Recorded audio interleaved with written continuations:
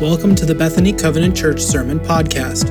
We are a multi-generational community in Berlin, Connecticut. Our services are held Sundays at 9:30 a.m., and you can find out more about us at www.bethanycovenant.org. Well, hi. My name is Allie, and I like to stand on top of tall things. Well, not every tall thing. I mean, I'm not a very big fan of ladders, but I am a very big fan of mountains. I love driving through places like northern New Hampshire and Maine and Colorado and trying to figure out what mountains I'm looking at and dreaming of standing on top of them. Because I'm fascinated by the new perspective I get up there, by looking down from above. I get this whole new understanding of the area, how different things and places relate to each other, the relativity of distance, and my small place in the grand scheme of things. And during our Advent sermon series, we're actually kind of doing the same thing. Imagine that we are on top of the mountain, and looking down, we can see the whole big story of Scripture playing out below us. From this perspective, we can see from beginning to end and everything in between. We see how each part of the Bible relates to each other, not telling a collection of short individual stories, but one story with one long arc. That's why we have this very cool storybook hanging from our ceiling in the sanctuary, because the Bible is an epic with a resounding theme of who God is and what God is up to. And last week, Pastor Ben unpacked for us chapter 1 of this epic, the Garden of Eden. That's why there are leaves emerging from our story. In the Garden of Eden, we discover that one of God's original intents was that humanity would be with each other and for each other, and that God would be close to them. The people of God dwelling in the place of God with the full and loving presence of God. But as people who have read the whole story so far, we know that Adam and Eve chose to do things their own way, apart from God. So in the Garden of Eden, the reality of God's presence with all people was shattered. But Eden is the very beginning of our story, not the end, and that's because God still wanted more than anything to be with humanity. So the whole rest of our Bibles is God at work to redeem humanity's choice and to make his presence with us a reality once again. And we see that plan start to take shape in chapter 2, God's promise to Abram, who would later be called Abraham. That's what we'll dive into today. But let's pray before we begin. God, may the words of my mouth and the thoughts of our hearts bring glory to you. Speak, Lord, we are your beloved children, and we are listening. In the name of Jesus we pray. Amen. So in Genesis 12, the Lord said to Abram, "Leave your land, your family, and your father's household, and go to the land that I will show you. I will make you into a great nation. I will bless you and make you famous, and you will be a blessing to others. I will bless those who bless you and curse those who treat you with contempt. All the families on earth will be blessed through you." I always marvel at those people who think it's fun to just go for a drive with no particular destination in mind. Notice that God didn't tell Abram where to go, just to the land that I will show you. Pack everything up, Abram, and start walking somewhere else. Now, one of the questions I have when I come to this story is, why did God choose Abram? What was so special about Abram that God would make him this promise that we'll come to see is really important? Well, our Bibles and information from ancient Jewish literature paint us a picture of Abram's life. And we see that there really wasn't anything special about Abram, except for his desire and willingness to follow God's leading no matter what the cost. Now, his desire did not always match his actions. He was not a perfect person with superhuman faith. And yet, it was through Abram's trust in God, despite the distinct lack of details, that God continued the story, the plan. Now, God actually repeats the blessing to Abram 3 times in the book of Genesis, and each time we get a little more information about what the blessing actually was. In Genesis 15, Abram asked God, "Sovereign Lord, what good are all your blessings when I remain childless and the one who will inherit my household is Eliezer of Damascus? You have given me no children, so one of my servants will be my heir." Then the Lord said to him, "No, your servant will not be your heir, for you will have a son of your own who will be your heir." Then the Lord took Abram outside and said to him, "Look up into the sky and count the stars if you can. That's how many descendants you will have."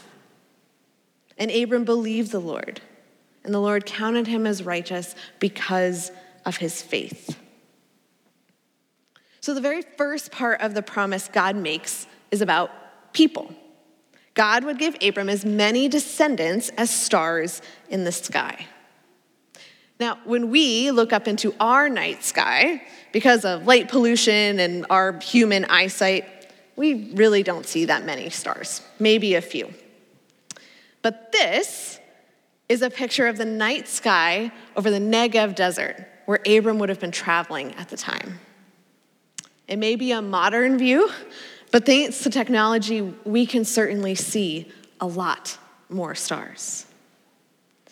And if that doesn't do it for you, many astronomers will tell you that there are 10,000 stars for every grain of sand on Earth.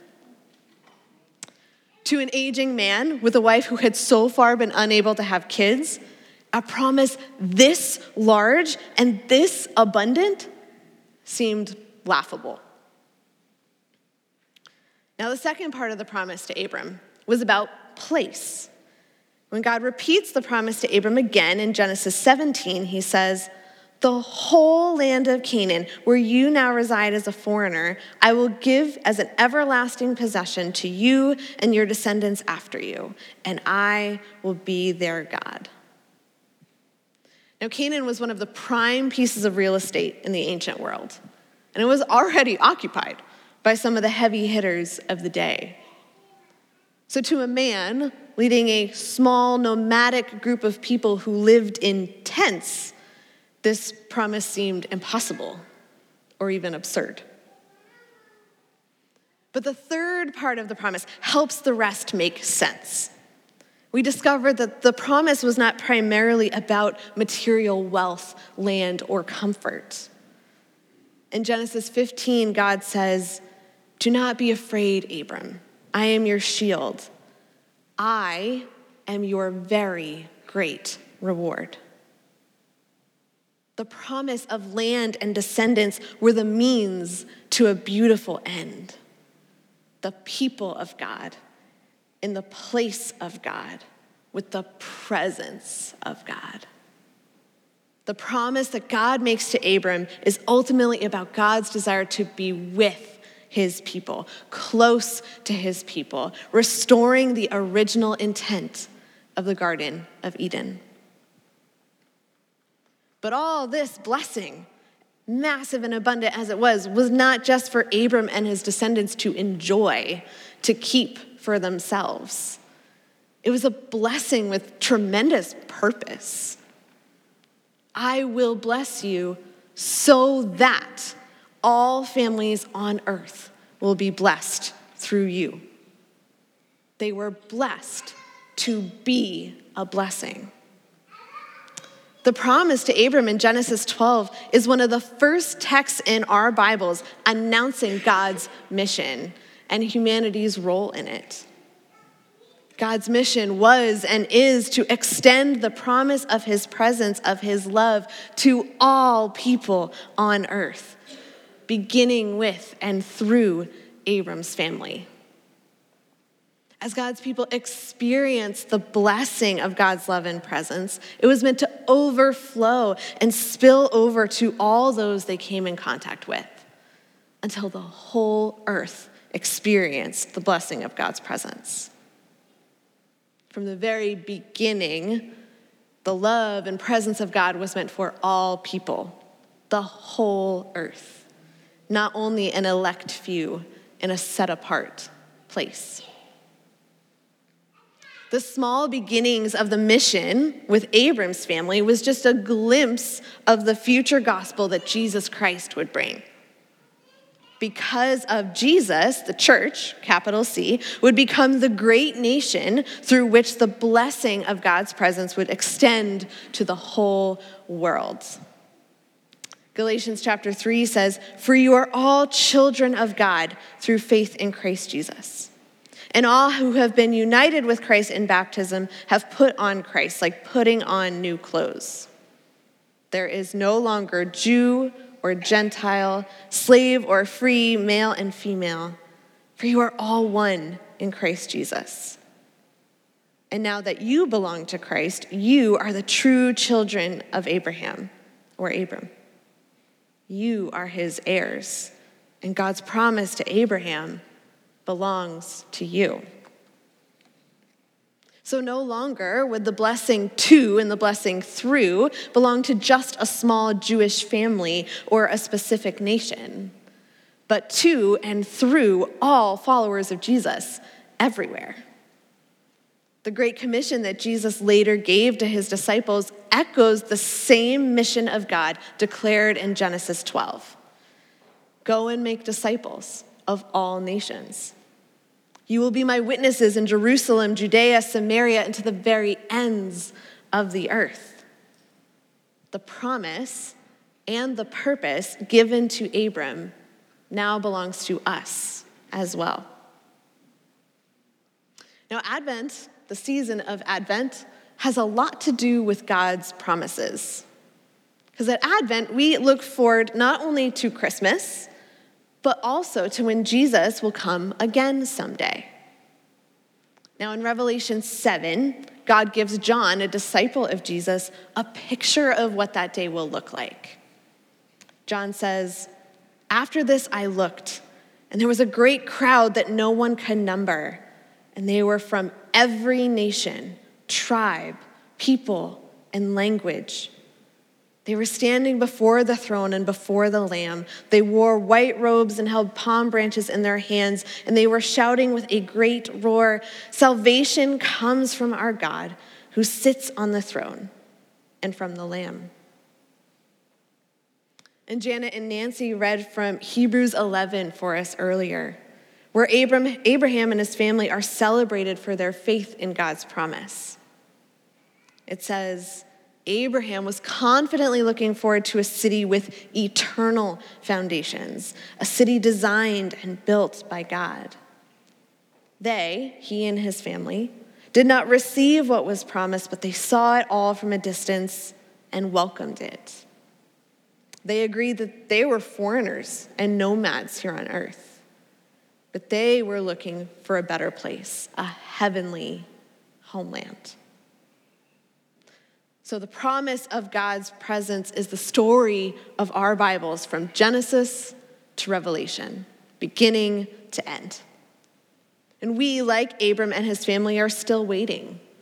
We're confidently looking forward to the day when all people gather in the restored Garden of Eden, the new heaven and the new earth that will arrive when Jesus comes again, where we will all live together in the presence of our God.